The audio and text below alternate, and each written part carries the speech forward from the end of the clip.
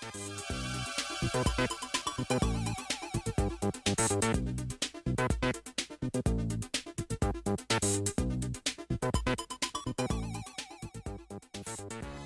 Tokyo, Japan, I'm Frank Ling, and you're listening to the Grok Science Show. That's right, it's a weekly look at the world of science, technology, and the way they affect our daily lives. Coming up on today's show, David Victor joins us to talk about bargaining behavior and international relations. So stay right here.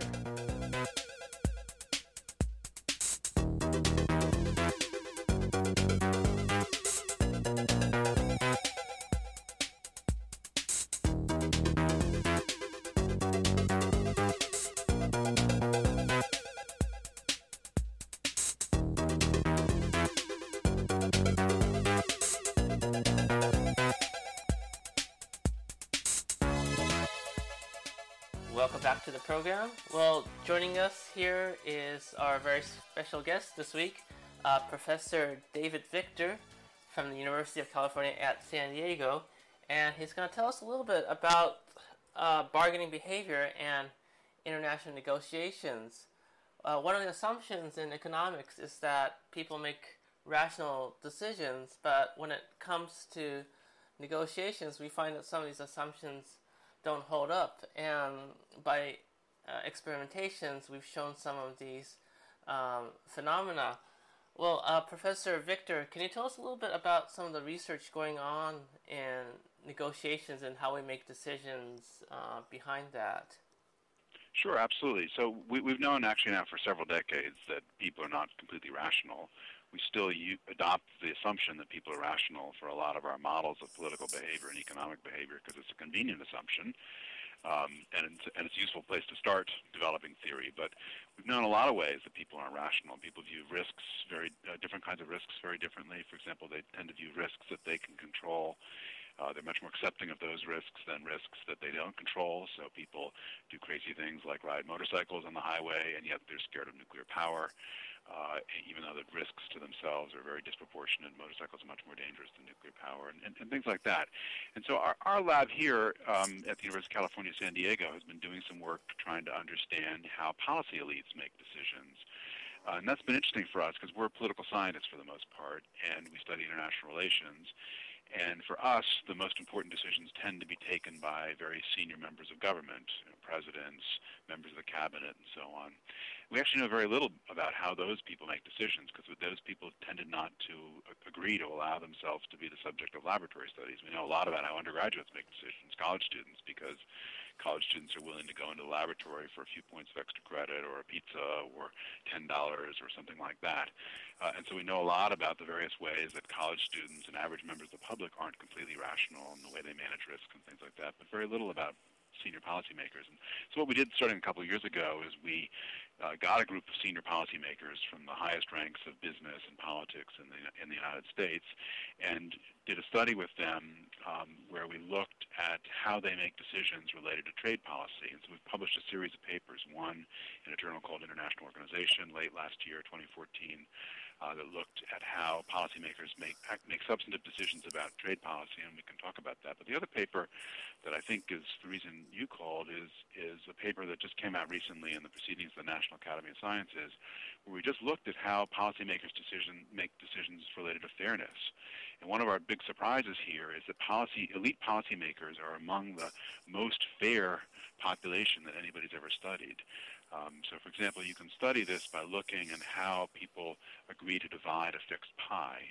So, for example, there's a game called the ultimatum game where if you and I are negotiating, I can make you an offer. Say we're deciding on how to divide $100, and then if you accept that offer that I make to you, then both of us get to keep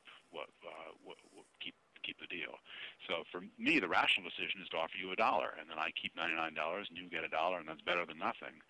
And in fact, what we've been able to demonstrate is that all populations, to some degree, don't just anchor around these highly unequal $1 versus $99 deals, but the elites tend to have the bargaining behavior that's closest to a 50-50 split. So they've internalized this norm more than practically any other population that's been studied, that the way you get to deals is you make sure the deals are fair. I see. So when you say fair, is that a subjective term or an objective criteria? Well, in this study, we're looking at fairness through the lens of how people play a fairly simple game.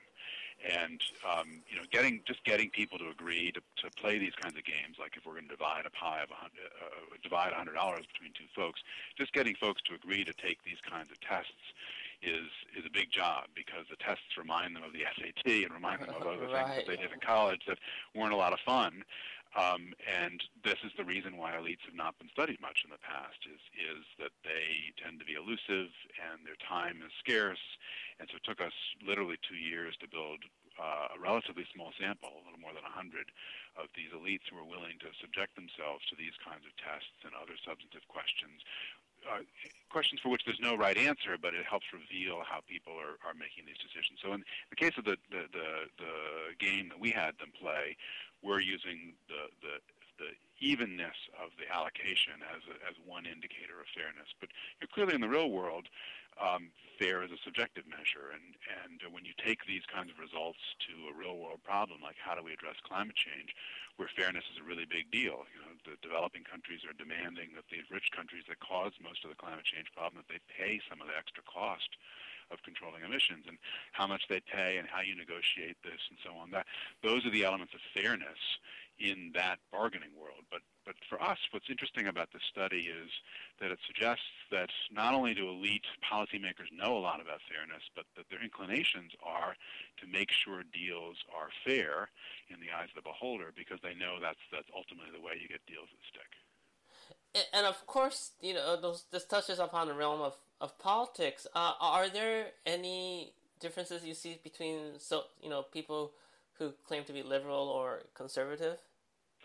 We have seen, so we've done some statistical checks to see whether the effects we're observing here are related to party ID, and we don't see party ID or ideological associations as driving the results.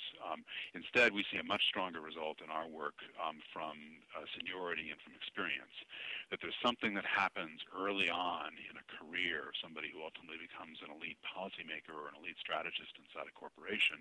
Something happens early on that selects these people for strategic skills. Is another area where we've done a lot of work, where we see that there's systematically higher level of ability, frankly, to think about strategic interactions among policy elites when compared to non-elite populations like under-college students, and for fairness. And that happens fairly early in their career. So it suggests to us that the selection mechanism of promotion and identification of people for jobs early on in careers is the mechanism at work. But it's not so much ideology, but that's really in the realm of speculation. We didn't design the study to be able to look at that in great detail. And presumably this effect would also transcend, cultures, countries, or ethnicities. Is that right? Well, that's an open question. We in our study, we looked only at Americans, because the central purpose of the study was to understand some of the complex decisions around the design of trade policy, including whether and how effective international agreements on trade need strong enforcement mechanisms.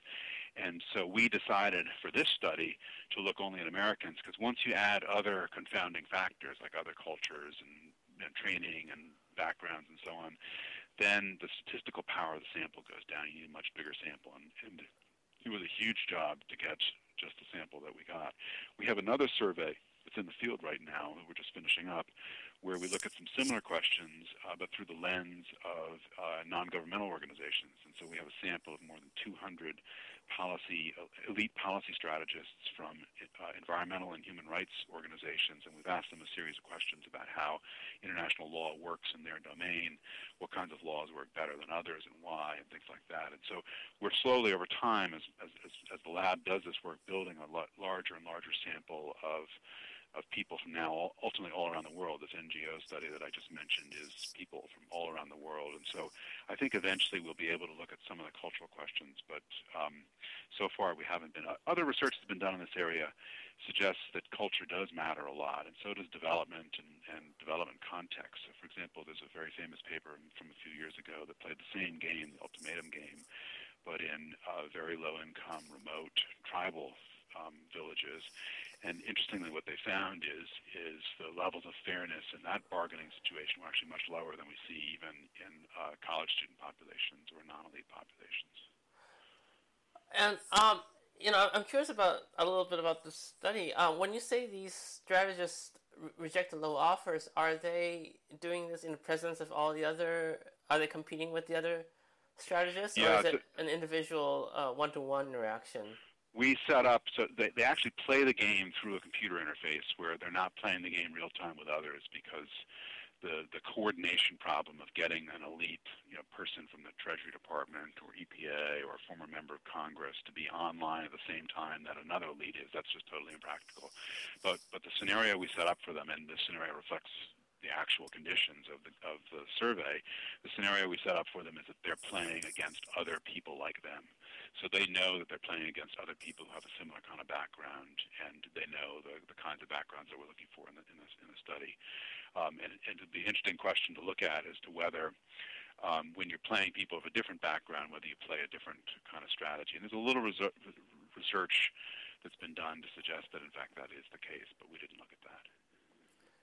So when they reject a so-called low offer, do you think they're sort of hedging their bets, thinking that by overtly suggesting that what they're offered is of less value, they're hoping other people would have that same perception, then later be able to take that offer at a lower value? That's possible, but they know the kind of person they're playing against in this game, but they don't know the actual person. Uh-huh. So a more plausible interpretation here is that what they're doing is reflecting a set of norms that have emerged inside the community. But actually nailing this down and nailing down that it is exactly fairness that is at work and not some other mechanism like spite, that's very, very difficult to do. But I think our most likely interpretation is that what we're seeing here is the work of norms that have been frankly honed over many years of bargaining situations where people are willing to incur costs to themselves, which is really what happens when you reject a low offer. They're willing to incur costs to themselves in order to punish folks who don't adhere to those social norms. Oh, I see. Wow, it's a really fascinating research, and I wanted to talk a little bit broadly more on your work with decision makings in say the climate change issue. And you've written a book called Global Warming Gridlock. Could you tell us a little bit about the premise behind that? Sure. Yeah, I'd be happy to talk a little bit about that, and before we break here. So the book, which came out in 2011, is an explanation for why we've spent now more than 2 decades negotiating on climate change issues, but not actually achieved anything. So you see evidence of those negotiations in the international agreements, treaties like the Kyoto Protocol, but when you look at the emissions data and you look at whether those treaties have actually had an impact on behavior, you don't see much impact. And so the book is, in part, a diagnosis for why that is, and in part, it's a blueprint for how we could do better. And part of the blueprint is to work a little less in the big UN conferences, which I think make people feel good, but are prone to gridlock because they don't really have voting rules, and so therefore they're sensitive to the least ambitious countries, and instead to work in smaller groups to take the big problems and divide and narrow them down into smaller problems that are more easily handled, to work a little less, at least initially, on carbon dioxide, which is the main greenhouse gas, but unfortunately it's politically very, very difficult to address because it's intrinsically bound up with fossil fuels, and work more on short-lived climate pollutants like soot, because more countries want to do something about soot, which is a big cause of global warming, but also a big cause of local air pollution. And so even a country like China, frankly, the United States is somewhat reluctant to do much on carbon dioxide, but a country like China is willing to do a lot on soot because they know that air pollution is killing lots of Chinese and killing lots of crops, and that's bad right now. Right. And so the way to get started is to begin pedaling this bicycle on the parts of the climate change problem that are easier to address, working in smaller groups. And I think I'm encouraged in the last couple of years. I think this blueprint is being actually followed to a greater degree, and I'm not saying I'm the reason for it, but what we are seeing is a lot more progress in smaller groups and in smaller problems as opposed to trying to take on everything all at once. And so the deal last November between the United States and China is an example of that. What the EU is doing on its own is an example of that. This big, very, very effective program that Norway has been leading on forests with Brazil and Indonesia and other countries, that's an example of that. And so we're seeing a ton of decentralized activity of this type. And what we'll see over the next 10, 11 months as diplomats work up to the next big conference on climate change, which will be held in Paris in late November 2015, what we'll see is efforts to stitch together all these smaller groups and decentralized activities into some kind of larger, coherent strategy. And so, behind these negotiations, one of the big issues is it's a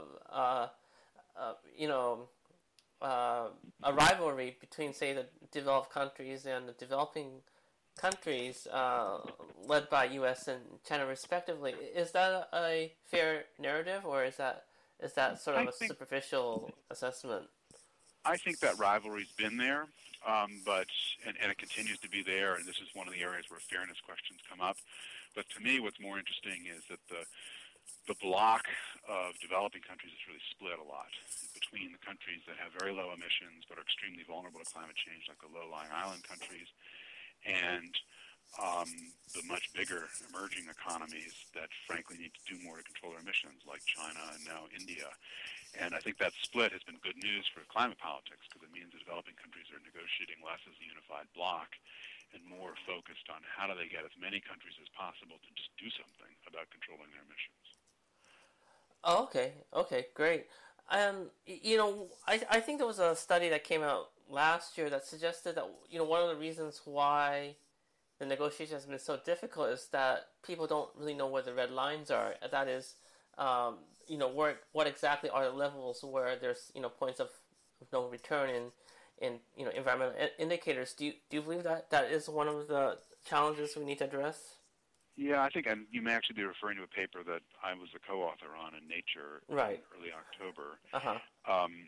Yeah, that paper makes the argument that there actually aren't any bright lines in terms of kind of absolute thresholds beyond which we know we can't cross. And perhaps more importantly, it makes the point that the bright line that has been set politically, which is to stop warming at 2 degrees, is just no longer tenable, because we've spent so long not doing much on controlling emissions that we're basically guaranteed to blow through the 2-degree limit. And so we wrote that paper to tee up a debate that I think is going on, but it's still a pretty nasty debate, about what are the right levels, what are the right limits, and how do you codify those limits, because it may be that it's not smart to set those limits in terms of global average surface temperature, which is actually not that responsive directly to the human stress on the climate system, and that there are other indicators like the amount of heat going into the oceans or the total imbalance in heat in the atmosphere's ocean system, that if measured properly, that would be actually a better indicator of how much stress humans are putting on the climate. But I think the main point is that the original goal of stopping warming at 2 degrees is simply not feasible anymore. Okay. Yeah. Well, it's a real pleasure to talk with you, and thank you for thinking of our work, and I look forward to talking again in the future. And thank you so much again for joining us. Oh, my pleasure. Take care. And we were just talking to Professor David Victor on bargaining behavior and international relations. His recent research was published in the Proceedings of the National Academy of Sciences. David is Professor of International Relations at UC San Diego and is Director of the Laboratory on International Law and Regulation. And he's also the author of the book Global Warming Gridlock. And that's all for this week's edition of the Grok Science Show. Make sure you tune in again next week for more from the world of science, technology, and the way they affect our daily lives. In the meantime, you can check us out on the web at www.groks.net, on Facebook and Twitter. Our email is science@groks.net. For Grok Science, I'm Frank Ling. Stay tuned here for more music.